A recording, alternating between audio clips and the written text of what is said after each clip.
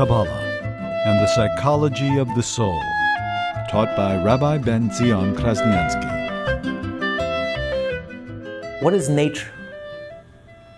Nature, it's not a word that's found in the Bible, the 24 books of the Torah, the word teva.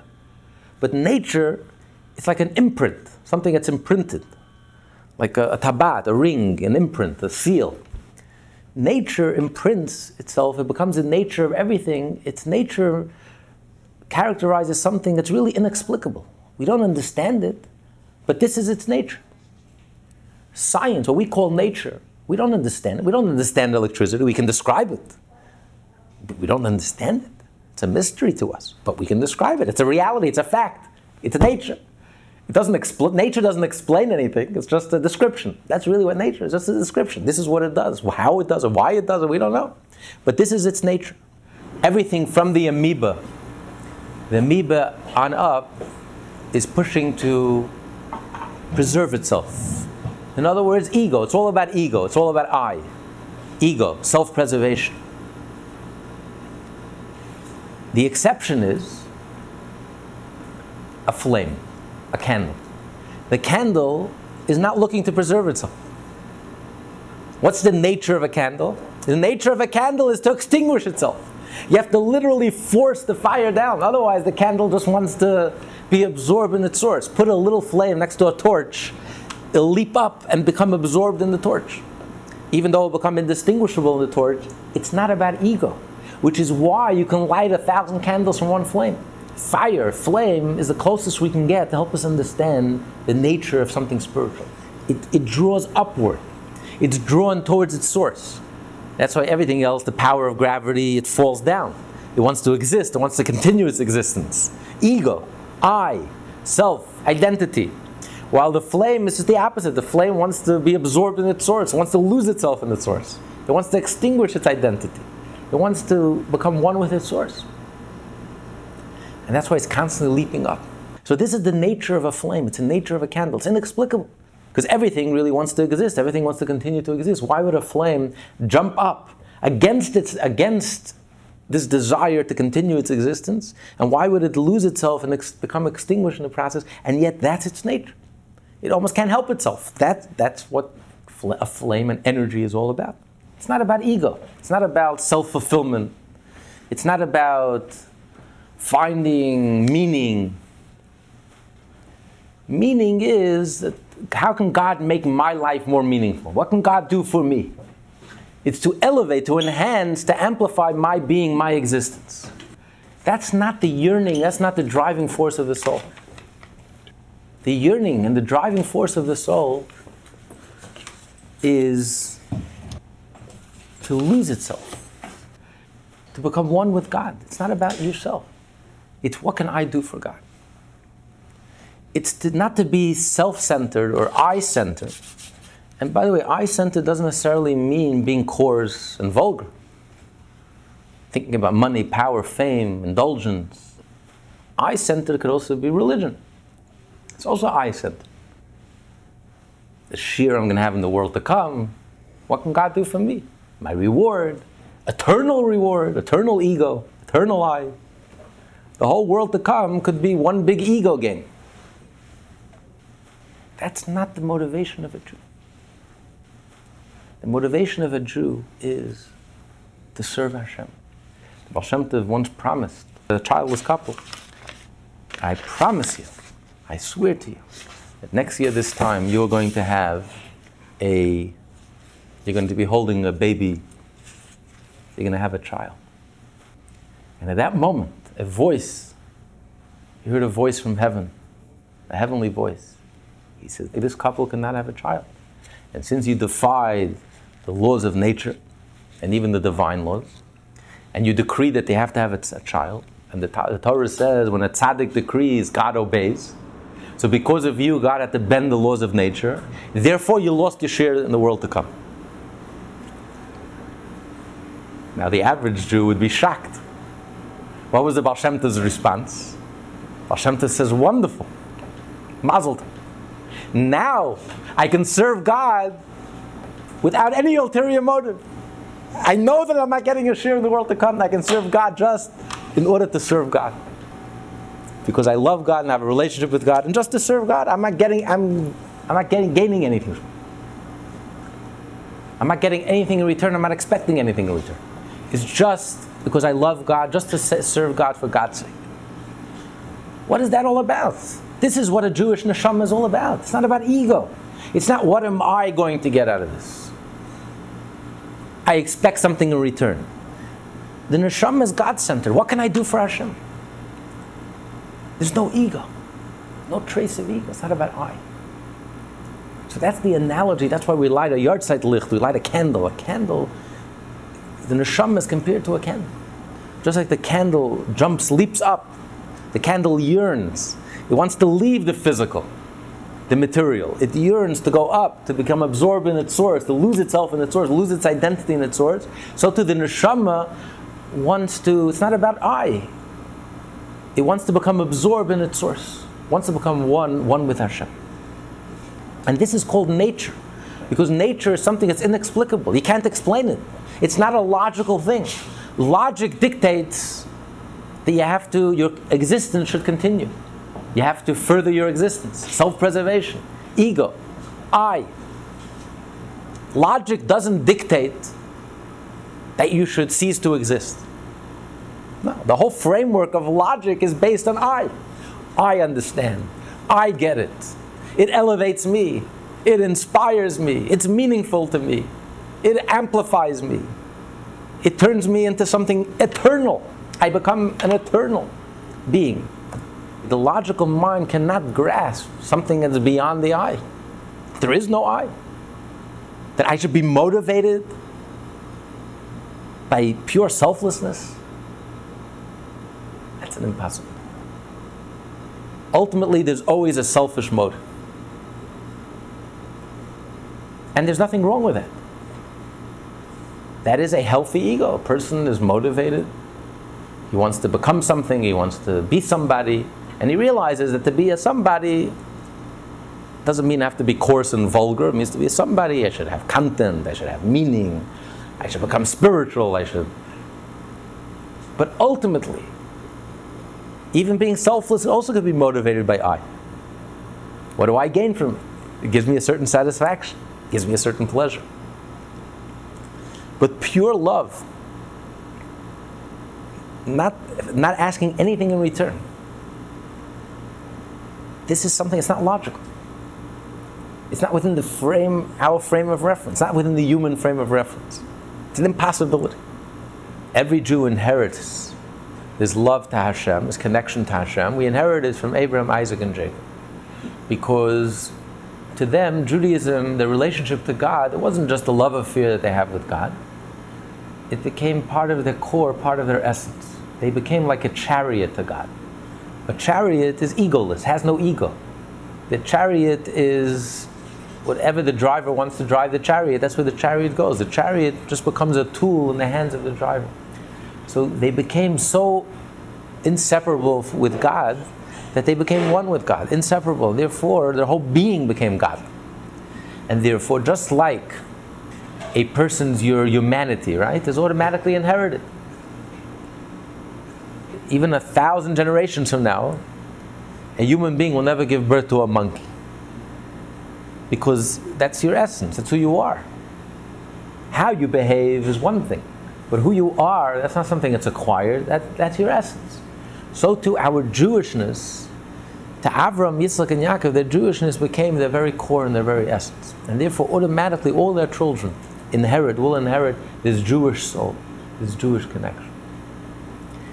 And then he says, what is the root, what is the source of this connection to Hashem? So he says, this is the level of wisdom that each and every Jewish soul has. We have a level of wisdom within our soul. And what is the level of wisdom? The level of wisdom is that when you see something, when you see that the sun is shining, Einstein can come to you and prove to you with irrefutable logic that right now it must be pitch dark outside. It's impossible the sun will be shining. And you're looking out the window and you see the sun shining. Would you doubt for a moment that the sun is shining? Not for a moment. I see the sun.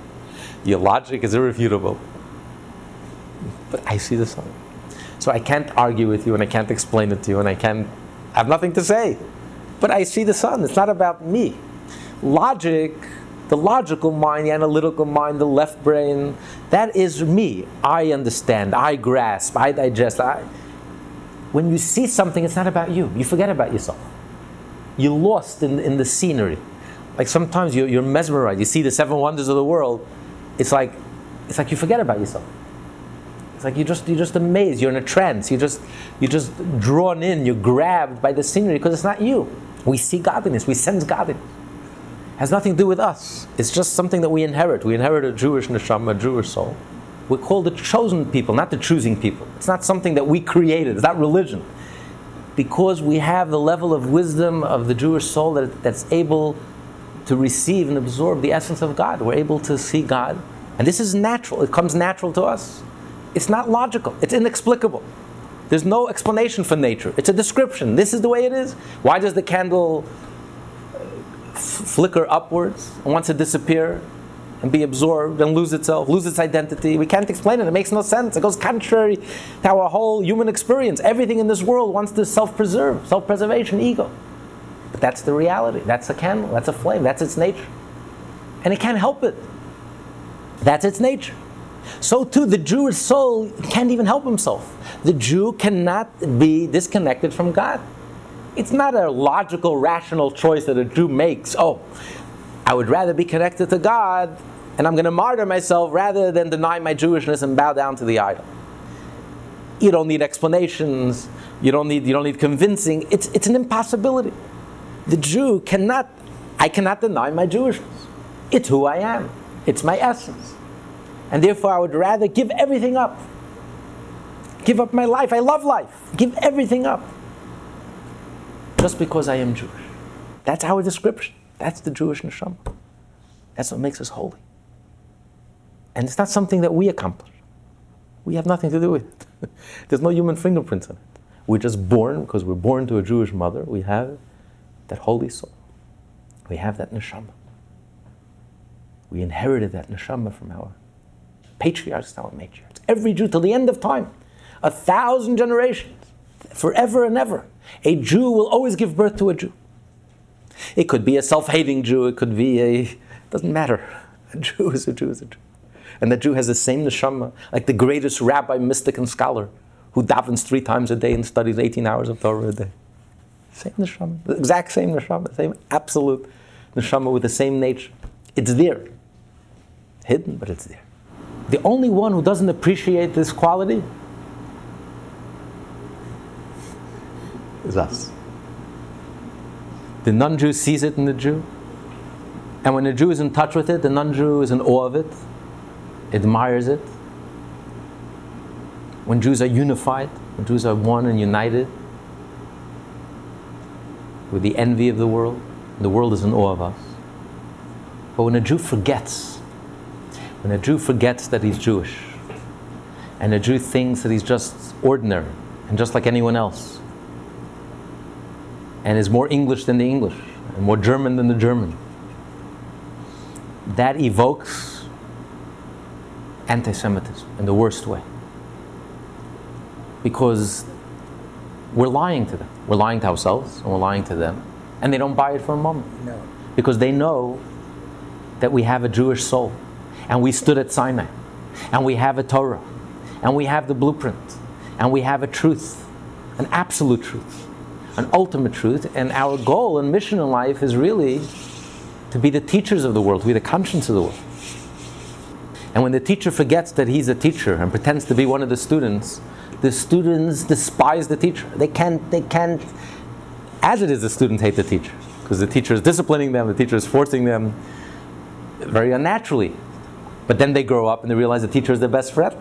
Because the teacher is teaching them skills in life, how to appreciate life. Inevitably. That's the world of Mashiach. The nations of the world will grow up and realize that the Jew is their best friend. That these are the values that the Jews have been teaching for 3,800 years. A belief in one God, in an absolute God, a belief in an absolute truth, a belief in absolute values and realities and truth and right and wrong and good and evil and the 7 Noahide laws. This is the only decent way to live. To really live a wholesome life, to fully develop your God-given potential. Every human being is created in the image of God. In order to fully develop your potential, divine, God-given potential, to be moral, ethical, and spiritual, this is the only decent way to live. And we see that today. Look at the non-Jews, the religious Christians in America, how much they respect the Jew. And in the halls of Congress, there's a tremendous respect today for Jews. Because they're realizing the Jewish message. From Madonna on down, everyone wants to learn Kabbalah, learn Torah, connect to something Jewish. So the world today is realizing that the Jewish message is a beautiful, wonderful message. They're growing up, and they're realizing that the teacher is their best friend. The problem is us. When the teacher forgets that he's a teacher. When Israel pretends that we're just a little tiny country, and we're begging to be accepted and to be treated equally. And we have, what's the backlash? The worst anti-Semitism since Hitler is boycott of academicians in England. And it only gets worse and worse. Because they want the teacher to be a teacher. You're not one of us. Don't pretend you're just one of us. Who are you kidding? You're the conscience of the world. You have that Jewish soul. You have that divine spark. You stood at Sinai. You have the Torah. You have the blueprint. You are the teacher. Teach. We're open today. They're not shoving Jews into ovens anymore. Today, the world welcomes the Jewish message. If only the Jew had the courage of their conviction to stand up and to speak up as a Jew, and to speak decisively, and to lead by personal example, the world will give us a standing ovation. That's the world we live in today. It's a different world. Live a godly life. Live a holy life. Be proud of your Torah. You're 3,800 years old. We're the most classical people on the face of the world. And all this time, we never left the front pages. We've survived, like no other nation on earth, survived Hitlers and pogroms and Holocaust and destruction. And we're just as youth as freshful as we were then. The eternal Jew hasn't changed one iota. We haven't lost one iota of our freshness, of our vigor, of our strength. It's a different world. The world is over. You don't have to be ashamed. You don't have to be apologetic. You don't have to be embarrassed. Just be yourself. Be true to yourself. Be natural. You know, when someone is natural in the office, everyone feels comfortable around them. They may be overweight, they may be this, they may be that, but they feel natural. They make everyone around them feel comfortable. When someone feels unnatural, they make everyone around them crazy. They make everyone feel unnatural. They don't feel comfortable in their own skin. The problem today is not the non-Jews. We have to feel natural in our own skin. You have to be proud of our being Jewish. And if we're proud of being Jewish, and it's not about ego, it's not about arrogance, not in an arrogant way. We're smarter, we're better. That's not what being Jewish is about. On the contrary, the whole essence of being Jewish is there is no arrogance, there is no ego. It's not about me. We're God-centered instead of being ego-centered. So the pride, Jewish pride, is not about an egotistical arrogance. On the contrary, the whole essence of Jewish pride is a divine pride. It's not about ego, it's not about I. I heard a beautiful story that a very philanthropic Jew in London, Bobby Vogel, may his soul rest in peace, in London, and he was very generous. He was in the diamond business. And he noticed as the community matured that many of the young people, yeshiva students, didn't have a job, couldn't earn a living and support their families. And he had an idea. He says, maybe you should open a school where they can learn part-time and then learn how to polish diamonds so they can make a nice, honest, comfortable living. One of his visits to New York, he asked the Rebbe, Lubavitch Rebbe, he says, what do you think? And he said that I want to make it like a Chabad vocational school, like they have in Kfar Chabad. In Israel, they have a Chabad vocational school. We'll make it a Chabad vocational school. The Rebbe says, Chas v'sholom, God forbid. He's taken aback. Why not? He says, if you're going to call it a Chabad vocational school, there's going to be a Satmar who doesn't like Chabad, but he won't feel comfortable. So are you going to deprive him from a living because you're calling it Chabad? Can you imagine? The Rebbe's chassid, probably motivated by everything he's been taught by the Rebbe, and the Tanya, and Chassidus. An act of selflessness, and the Rebbe wasn't thinking about, it's good for me, it's good for the causes. That person needs help. What are you doing to help him? Forget about it. If it's better for him, don't mention my name, just help him. Forget about anything. This is holiness. This is the definition of holiness. Selflessness. It's not about I. I don't expect anything in return. It's about you. It's for Hashem's sake. Even though I will be absorbed, I will be lost in the process. Totally transcend my ego. There won't be any I. It's fine. Self-sacrifice, sacrificing your soul. Not about sacrificing your body in order to get a bigger share in the world to come, to become an important and an eternal I. It's not about I. Let me ask you how you tie up the Jews that don't walk such a straight path. That there's remote Jews, there's Jews that don't want to be Jewish, there's Jews that act corruptly. You can ask even more so. You can ask the question that there are Jews, yes, 90 or 95% of Jews in the moment of truth would rather give up their lives than deny their Jewishness. But there were Jews who did convert Christianity, and there were Jews who actually turned against the Jewish people. Not only they converted to Christianity, they became the worst informers and our worst nightmare. Your worst enemies is from within you. Firstly, a person always has choice. This is your nature. But God gives us a choice. We can go against our nature, violently oppose our nature. So we always have that freedom of choice. We always have that option.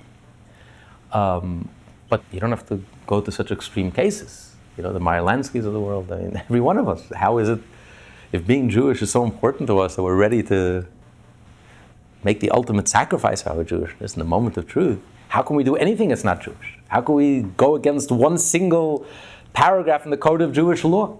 Every one of us should have been tzaddikim. How is it possible for us to say something wrong, or to think something wrong, or to act, not to do the right thing? But the answer is, this is called the human condition. It's called immaturity.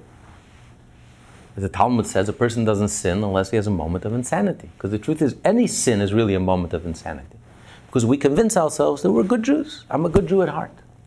If you ask the majority of Jews, everyone will tell you, I'm a good Jew at heart. So I don't live a Jewish life, but I'm a good Jew at heart. I'm there. Israel's in need, I'm the first one there. Now, of course, it makes no sense. If being Jewish is so important to you, when was the last time a person told you, my heart is healthy? So my hands are falling off and my feet are falling off and I'm sick in every other organ of my body. But my heart is healthy. That's right, it's ridiculous, it's absurd. What do you mean your heart is healthy? You want every bone in your body to be healthy. You want every fingernail to be healthy, every toe. You don't compromise on one iota. So if you're being Jewish is so important, it's the heart of who you are, then you should live your Jewishness, express your Jewishness, 24/7. But that's the challenge that we have, because that's the human condition, immaturity. We don't make a connection. We know vaguely, it's a fuzzy, vague feeling. We know subconsciously that being Jewish is the most important thing in my life. This is our nature. This is our core. It's our essence. But it's dormant. It's asleep. It's hidden. We're not in touch with it. But in the moment of truth, it comes roaring like a lion. It's there. The spark is there. The pilot is there. The potential is there. At the core, since everyone's human, that's why basically we think if you're a human being, you're going to do the wrong thing sometimes. The reason why on the day of our bar mitzvah, which is such a joyous occasion, we become a man, we become an adult, responsible for the day of the bat mitzvah, and yet we say tachanun. Usually on the day of a simcha, the day of the bris, the day of a wedding, you don't make a confession.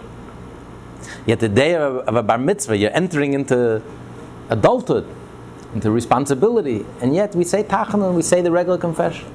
And the Rebbe gives a beautiful explanation, because you want to tell the child, and the child may be overwhelmed, that I'm about to take upon myself 613 mitzvot. I'm human.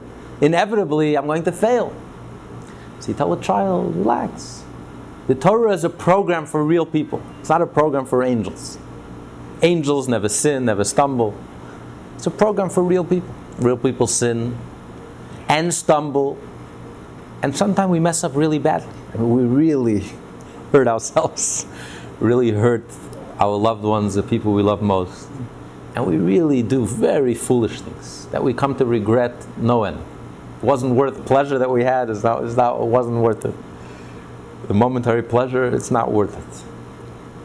But instead of feeling lost and depressed and feeling worthless, Torah reminds us That we have a whole book of Leviticus, the central book in the Torah, sacrifices, repentance, teshuva, return.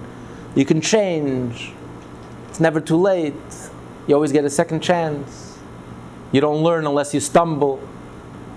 One step back in order to take 2 steps forward. That's life. Life is movement. And sometimes even failing and stumbling is part of that movement, part of the growth. Unless the seed rots, you can't grow. The seed has to rot. And when the seed is so rotten that there's nothing left of the seed, you feel like a rotten noisgewebte Schmatte, you're like, there's nothing left of you.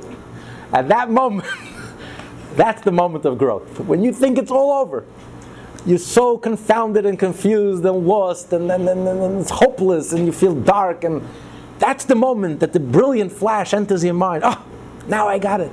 A whole new path opens up to you. A whole new direction. An exciting, unexpected revelation. Startling revelation opens up, a life opens up in a whole new direction. So that's growing pains. That's why Hashem created the world. You don't grow unless you lose your ego. That's life. Life is you stumble and you make egregious mistakes and terrible mistakes. But don't forget, it's only because you can make those terrible mistakes that when you do the right thing, it's so meaningful. If you could never really make a real mistake, a real beauty, You have no worry in this room. a real beauty. Everyone on their own level. Listen, we all have things we're all embarrassed of. Everyone has their skeletons in the closet. If you couldn't make a mistake that's a real beauty, then the good that you do would be meaningless. It's only because you can really make a mistake, and then when you choose wisely to do the right thing, it's your choice. Look how wonderful this feels. What an accomplishment, what an achievement. That's why Hashem gave us the ultimate gift of freedom of choice. And He allows us to make these horrible mistakes. But ultimately, it only makes us better and stronger and deeper and more mature and more profound. But the potential is always there. The fact that we can sin and we can mess up is only because when you're so connected, so everything that you do has an impact, leaves an impression. You can't help but leave an impression, have an impact.